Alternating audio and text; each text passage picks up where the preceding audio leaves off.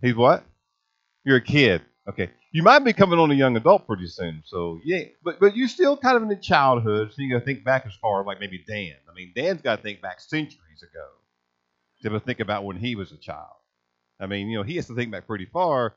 And don't get me started on you, Juanita. I mean, you got to go back pretty far too.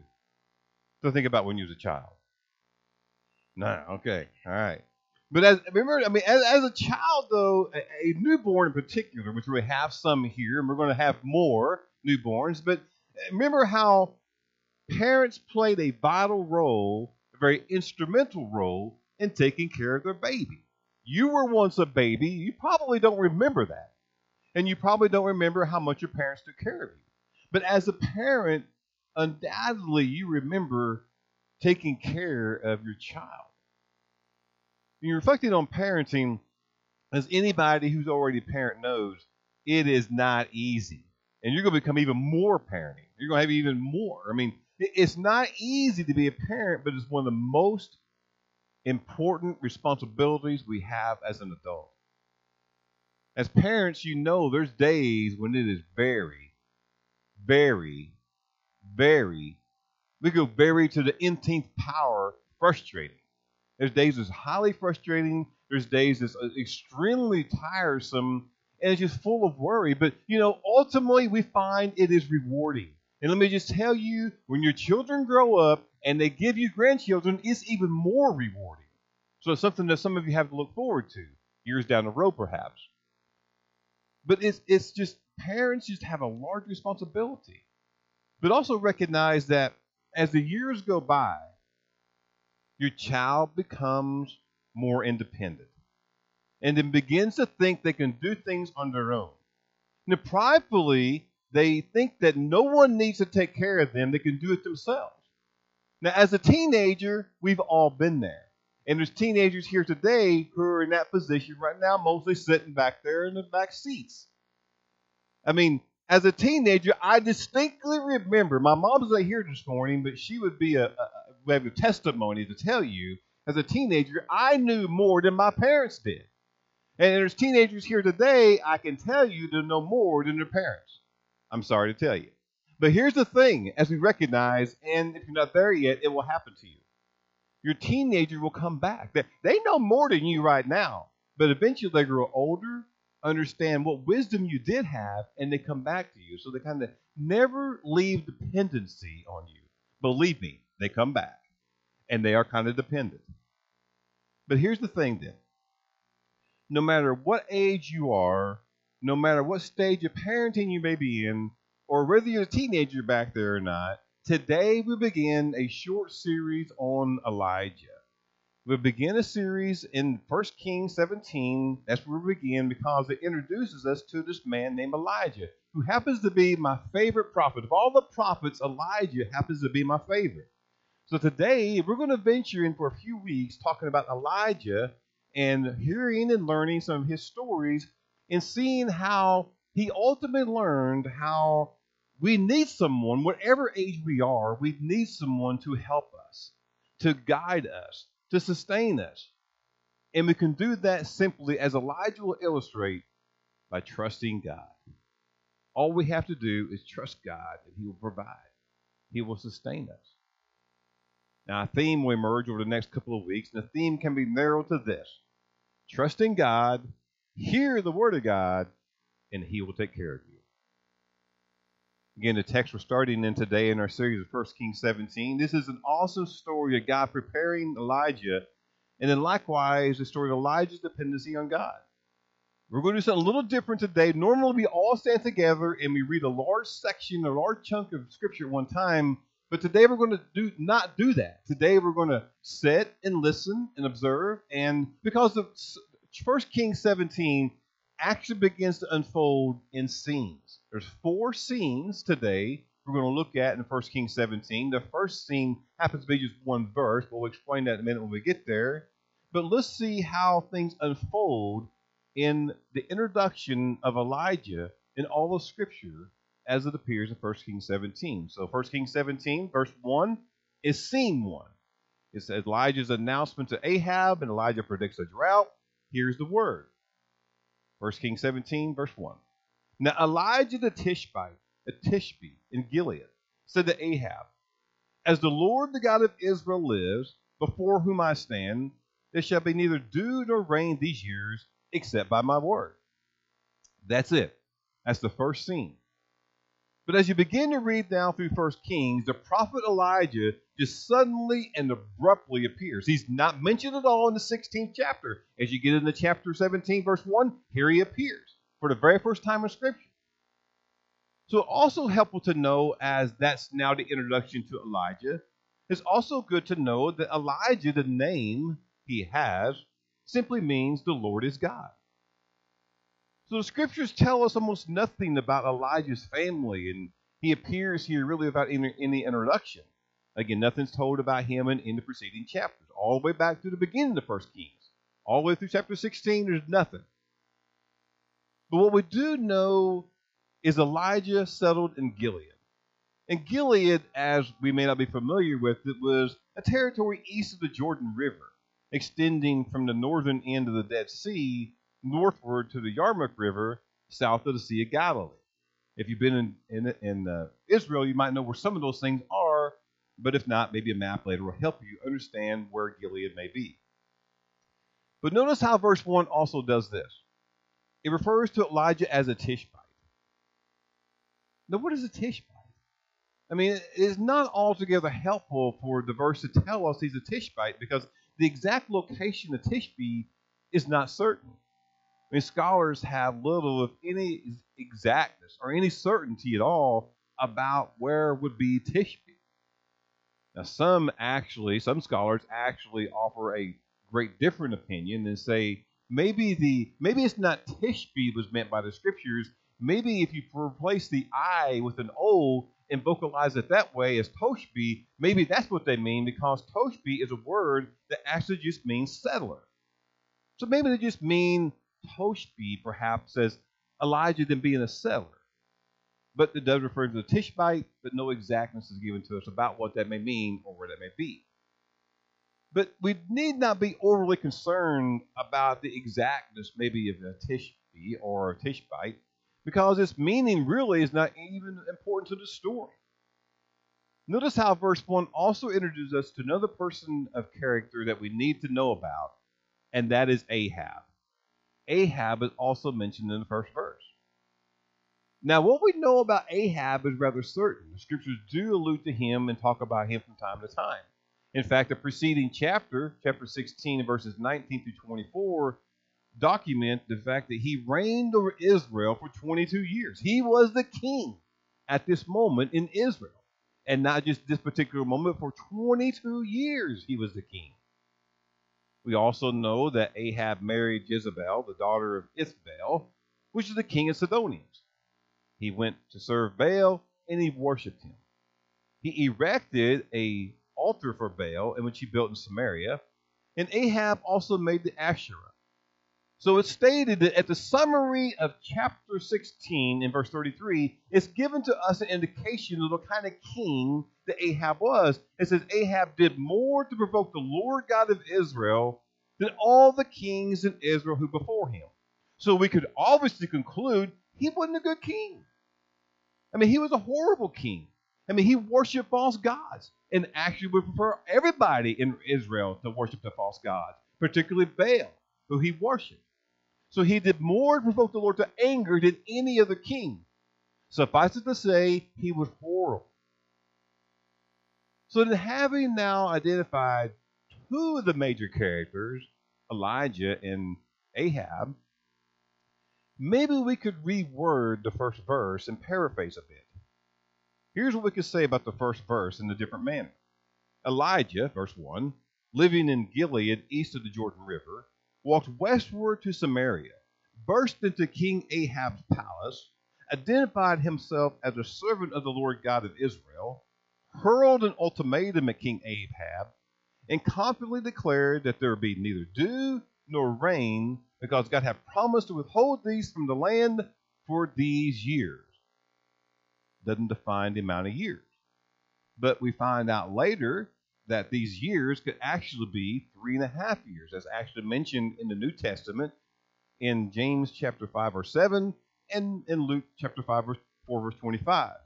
We also have the benefit of knowing it was 3 years by the next chapter, which we'll get into next week.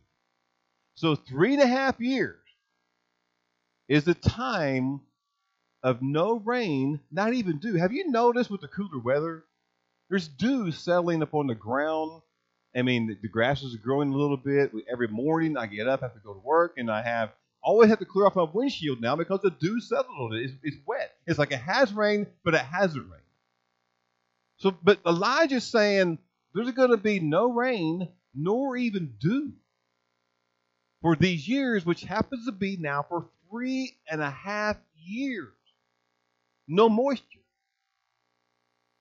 So then, having made this dramatic announcement now to King Ahab and the wicked Jezebel by his side, I'm sure, Elijah was now told to leave Samaria, return eastward, and hide in a brook. But that's going to be in the next particular scene. So let's now advance to the scene and see what it's telling us about the fact that Elijah has to run and hide. Look at scene 2, verses 2 through 7. And the word of the Lord came to him, as to Elijah. He said, depart from here and turn eastward and hide yourself by the brook Kerith, which is east of the Jordan. You shall drink from the brook, and I have commanded the ravens there to feed you.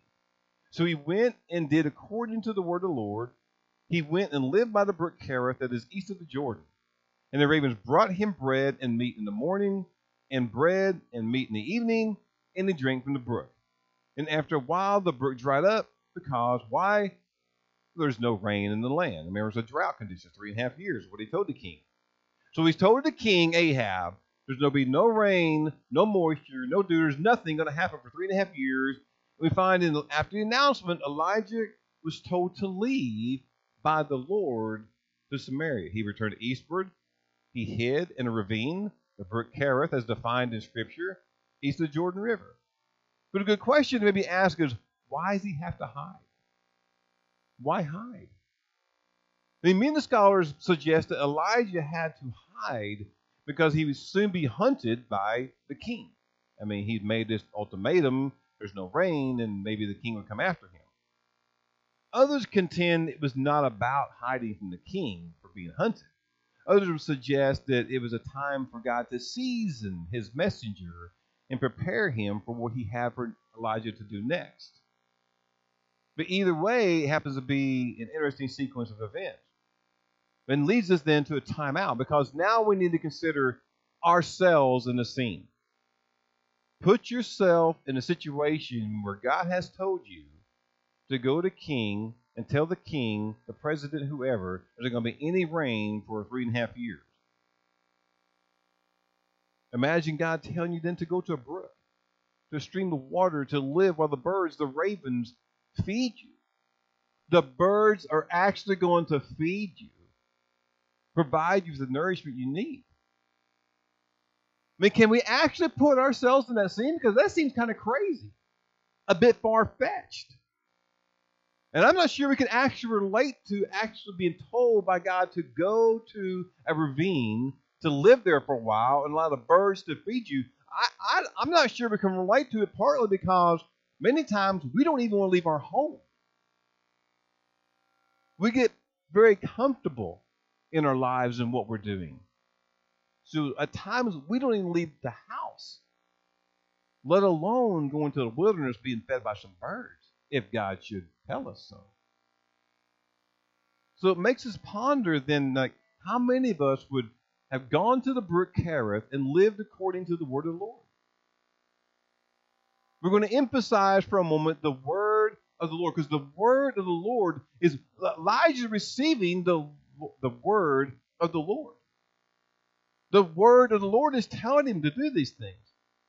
So ask yourself then, just for a quick application, do I live according to the word of the Lord? I mean, do I look at the scripture? Do I listen when messages? Do I massage the word to the point where I recognize the Lord speaking to me?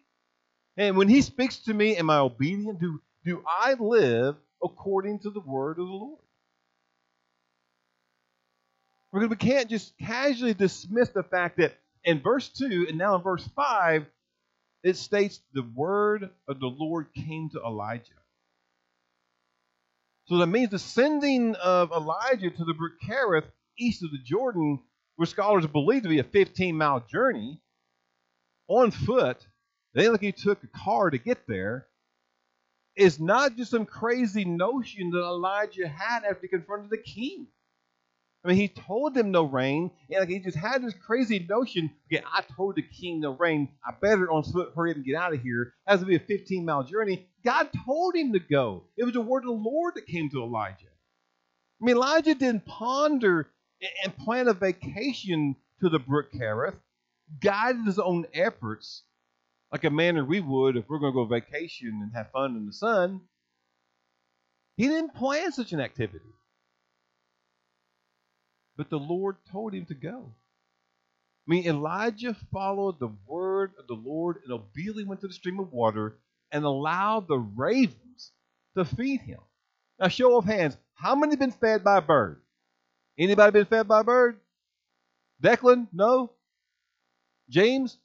You like to go camping? Been to the bird? The bird feed you? No, nobody been fed by a bird.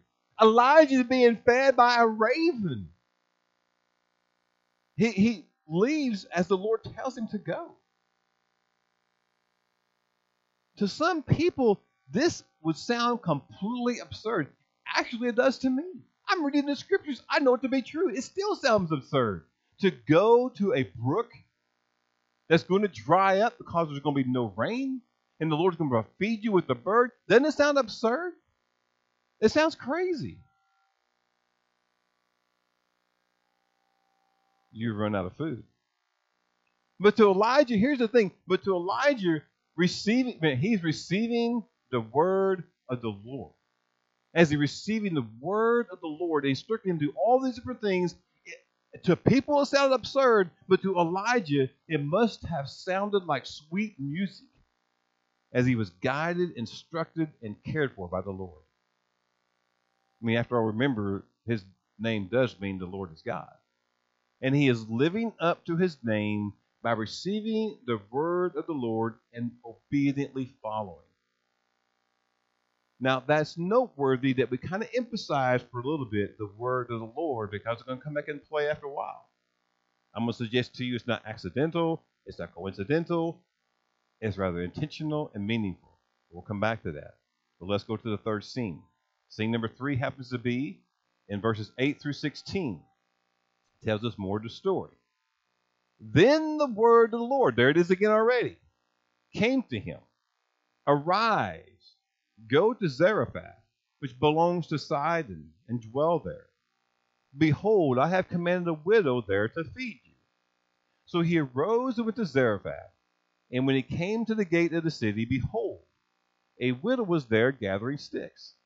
And he called to her and said, Bring me a little water in a vessel that I may drink.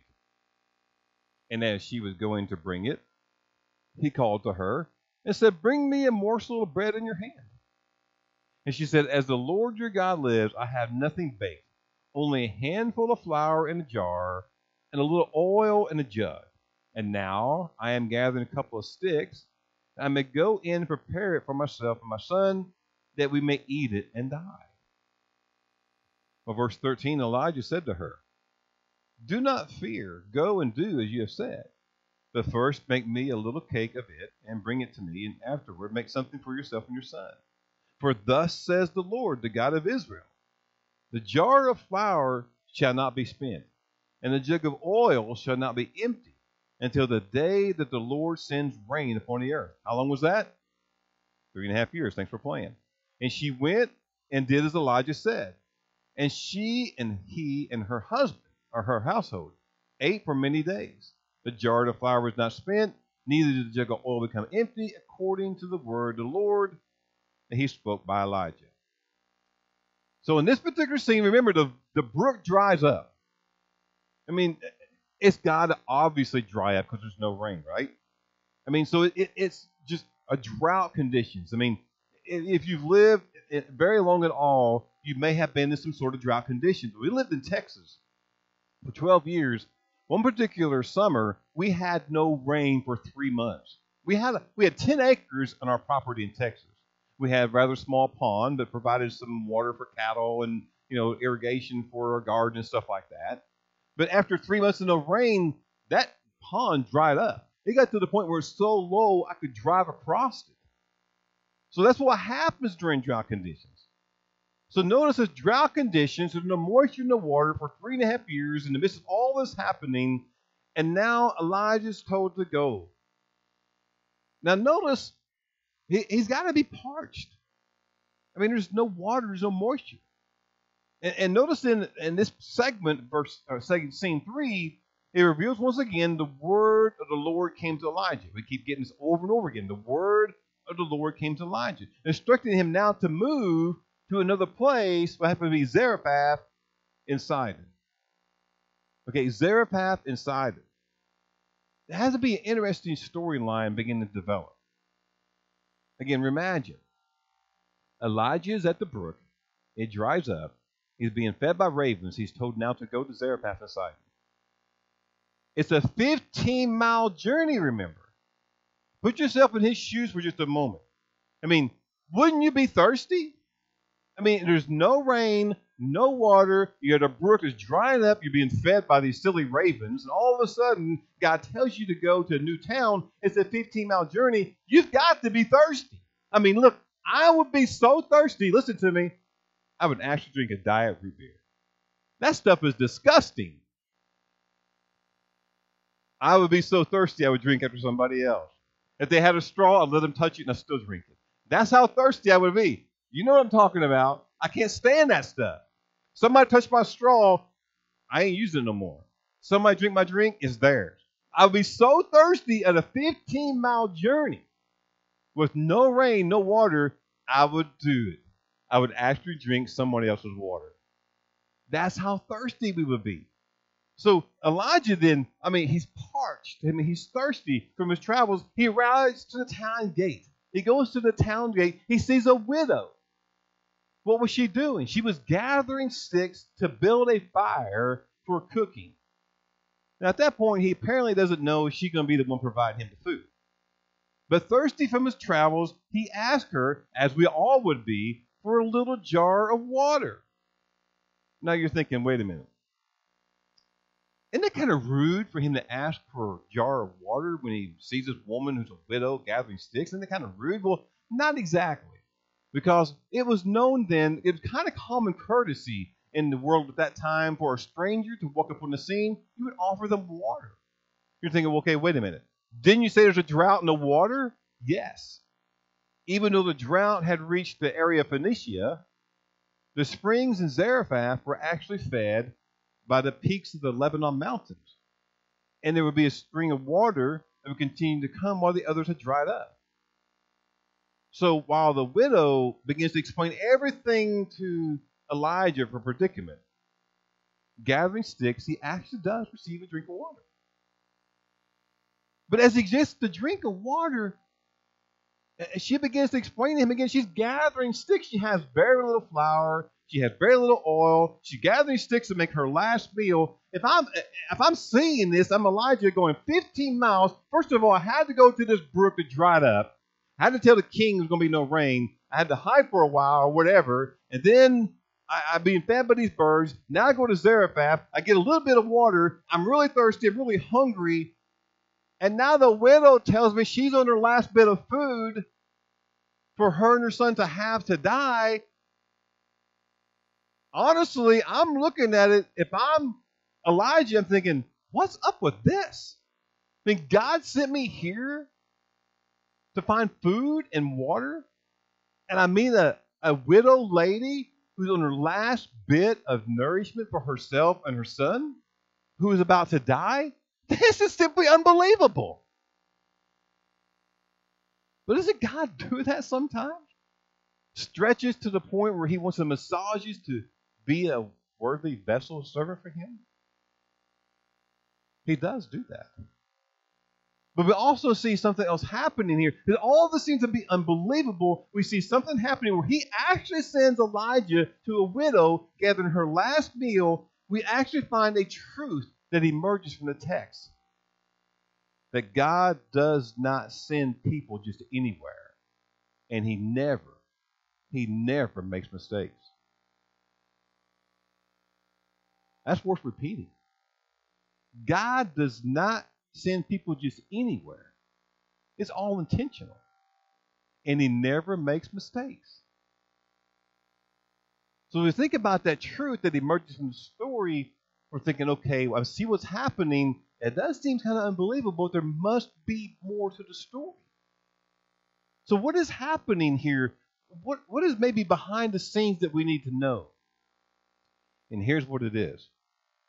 This town, Zarephath, was located on the Mediterranean Sea about halfway between two Phoenician cities of Tyre and Sidon. Sidon is actually mentioned in the verse. But at this point in history, the town Zarephath was controlled by Sidon, which happens to be the center of Baal worship. So sending Elijah then to Phoenicia, the very center of Baal worship, to Sidon, and telling him he would find sustenance there from a widow, who, by the way, a widow was always a portion of the land, may seem like a rather unusual way to provide for him, and it is unusual. But there's more, so there's something behind the scenes greatly significant that's building up that you must be aware of. And it's something we cannot miss. Because what we're about to have, as he's landed in the middle of the worship of Baal, is an in-your-face moment, Baal. Recall that Ahab, the king, married Jezebel. Jezebel's father, I mentioned earlier, was the king of the Sidonians, the leader of Baal worship.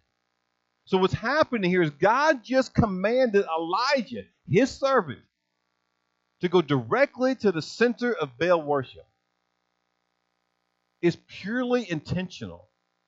God provides Elijah all the things he needs on Jezebel's home turf of Sidon. It is no mistake. God has sent Elijah directly to confront Baal.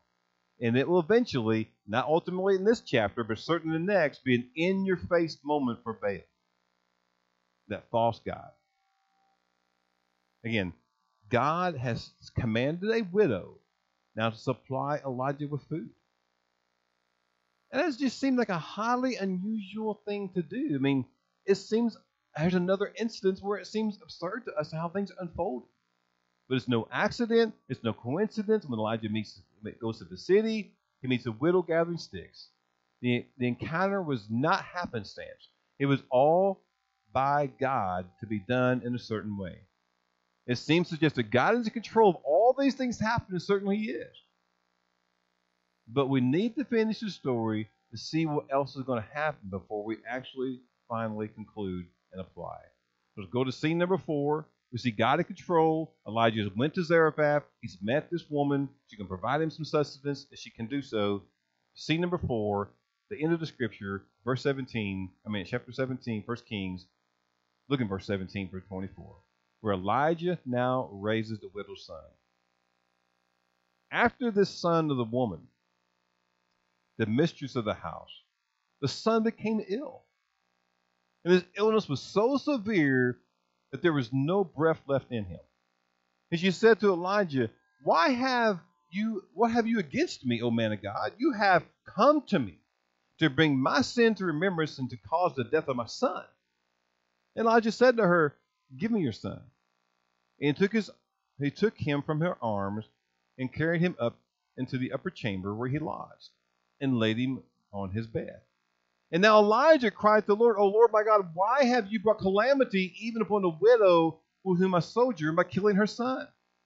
Notice, the widow blamed Elijah. Elijah blamed God. Verse 21. Then he stretched, Elijah did. Elijah stretched himself upon the child, not once, not twice, 3 times, and cried to the Lord, O Lord my God, let this child's life come into him again. And Lord, listen to the voice of Elijah. And the life of the child came into him again, and he revived. Elijah took the child and brought him down from the upper chamber into the house and delivered him to his mother. And Elijah said, see, your son lives. And the woman said to Elijah, now I know that you are a man of God, and the word of the Lord in your mouth is truth. Wow. But just when everything started to go well, a complication again arises. The son of the woman, the widow, with whom Elijah is staying, gets ill and stops breathing. As I mentioned, his mother, the widow, blames Elijah. He said, did you come to remind me of my sin and kill my son? The child's mother blames Elijah. Who's Elijah blame? He blames God. Now, interestingly, the prophet then takes the child to his room and lays him on his bed. He then cries out to God, to Yahweh, O Lord my God, have you brought tragedy upon this widow I'm staying with by causing her son to die? Elijah charges God with killing the widow's son, which is a sensitive reader like us is taken back by such a charge. But then we notice in verses 21 through 23, Elijah stretches himself upon the widow's son 3 times and asks the Lord to return his spirit and breath. Verse 22 is a very important start or segment of the story. The narrator says the Lord hears Elijah's cry. That declaration should stand out to us. I mean, of what voice can hear the Lord? Or what voice can the Lord hear? I mean, can the Lord hear all of our voices? Yes, of course he can. Can the Lord hear the voice of a Baal worshiper? Yes, he can hear it. Will we act accordingly? But also the declaration stands up because notice whom Elijah is crying out to. I mean, Elijah's in the center of Baal worship territory. Okay? He's not crying out, Baal, will you help this son, revive him? He's not. He's crying out only to God. He's crying out to the Lord, God of Israel. Elijah cries out to the Lord who has spoken and directed him by the word of the Lord on many occasions. Elijah cries out to God, the one and only God, in the center of a region that cries out to the fertility god Baal. He didn't call upon Baal in the region that Baal's worshipped. He still cries out to only the God, the Lord. And what is God's response? Verse 22, the Lord hears Elijah's cry. The boy's life returned to him. Verse 23, Elijah picked him up, the boy, carried him to his mother. The widow had accused Elijah previously, but we cannot miss the reaction. Verse 24, she exclaims, now I know that you are a man of God, and the word of the Lord from your mouth is the truth.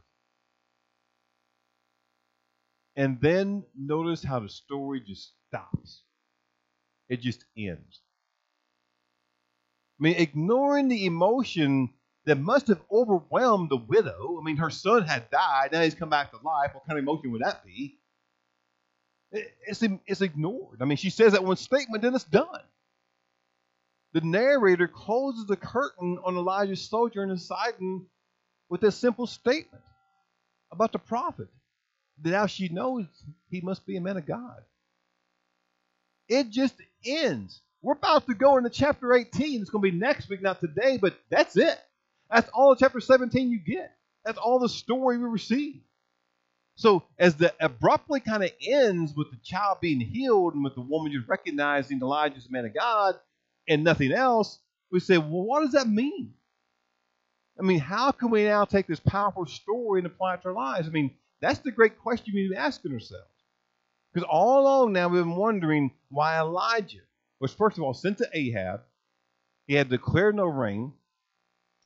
Why he went to this brook at Kerith, being fed by ravens when the stream of water dries up because of no rain. Then God sent him to Zarephath. He meets a widow who has her last supply of food. And then all of a sudden is an amazingly bottomless pit of food, of oil and flour. And then her son dies and he revives him. I mean, what is all this meaning to us? What's this story? How is it relevant? What is the purpose? What is the rest of the story that God wants us to see?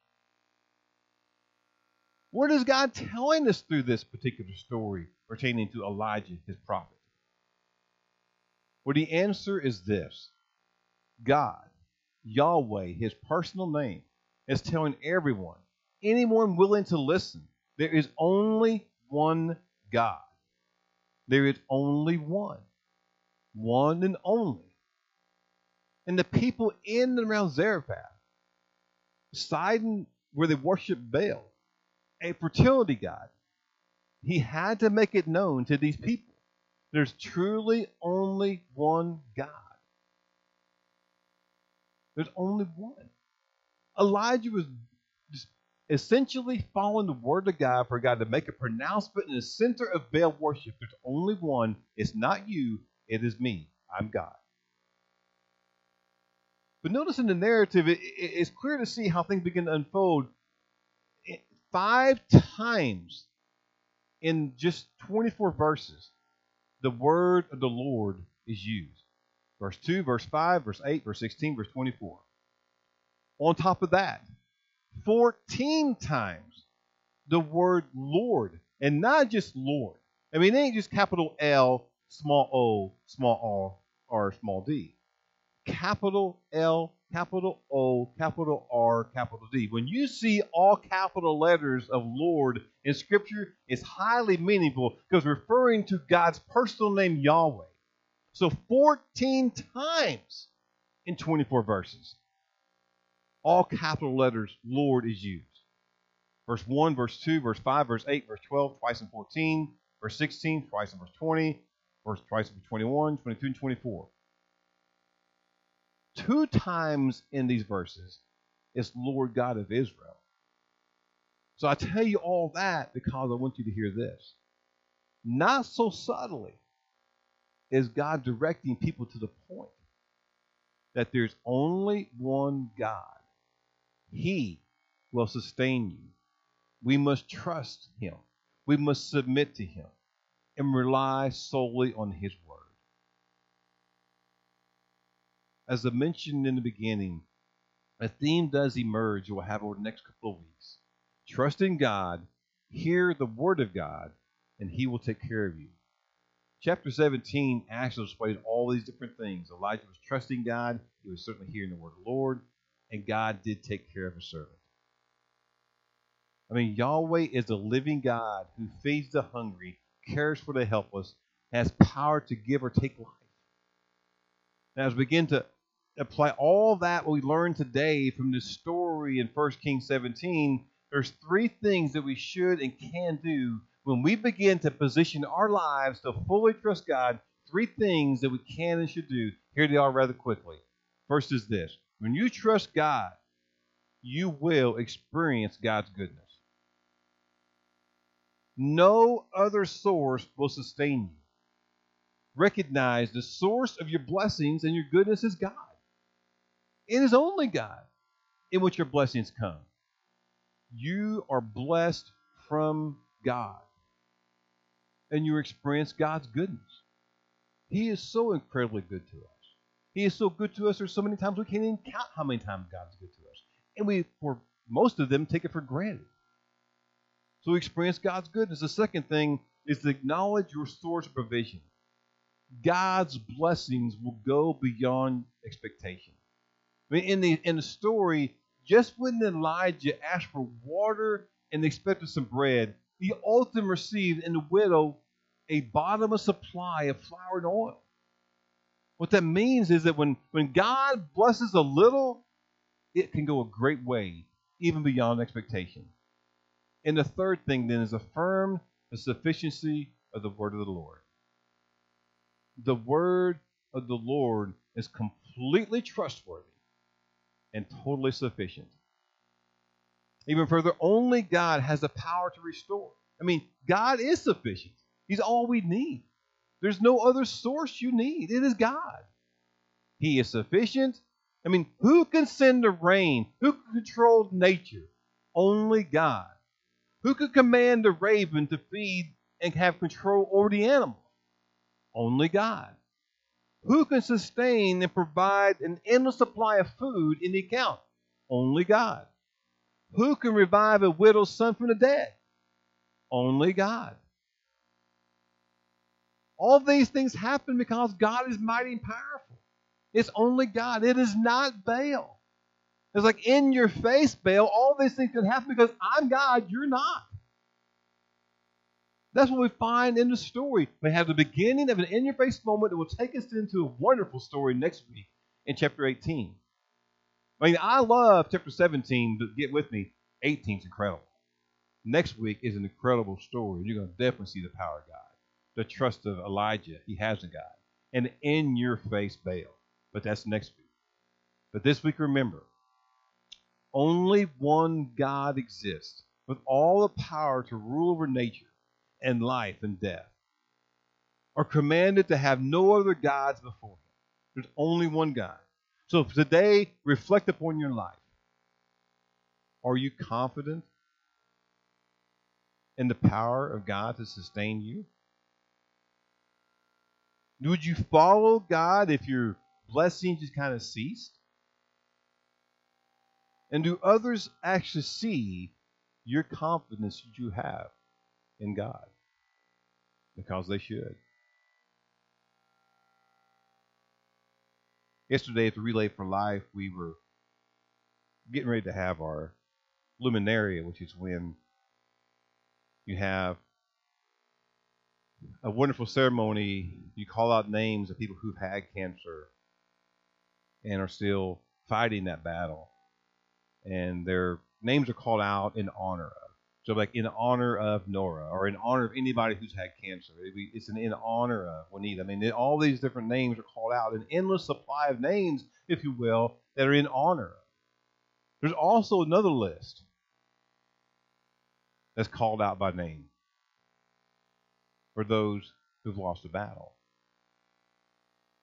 In memory of. It's not in honor of. In honor of for those still living, fighting. In memory of those who've lost a battle. In memory of.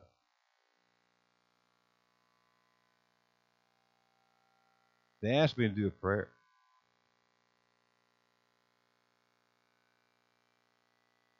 Before the calling of the names and reading the names. It's quite an extensive list. The only thing I could think of when I began to pray is how we have one true mighty God. Who, when you're in a battle of life, how he will sustain you, provide for you, carry you through it. Whether it's cancer, financial, whatever it may be. I mean, God is always there. In the prayer, I remembered and I said the words that God will never leave us, he'll never forsake us. That's our God. He's always with us. So today, remember, as we're going through any aspect of life, the story of Elijah or anything here today, let it be something where you recognize there's one person I can truly trust. It's God. God's going to sustain me. He's going to provide for me. All I have to do is submit to him and rely on his word. And he's going to be there. He'll never leave me. He'll never forsake me. That's our God. That's Elijah's God. That's our God. That's the only God. His name is Yahweh. Father, we thank you for this message today and the series which we embark upon and how we can learn from it and begin to apply. We thank you, Lord, for the message today as it tells us our true sustainer, our provider. I pray for all of us to recognize today there's only one source that will get us through life. A lot of times, Lord, we think we can depend on self or a loved one, brother, sister, parent, whatever. But Lord, we always know as they may fail us, we can always depend on you and you'll be there for us. So today, Lord, let's just fully receive that and just digest upon that. We thank you for the series that we're having and how your word speaks to all of us. Let us hear the word of the Lord and thank you for giving it to us today. In Jesus' name we pray.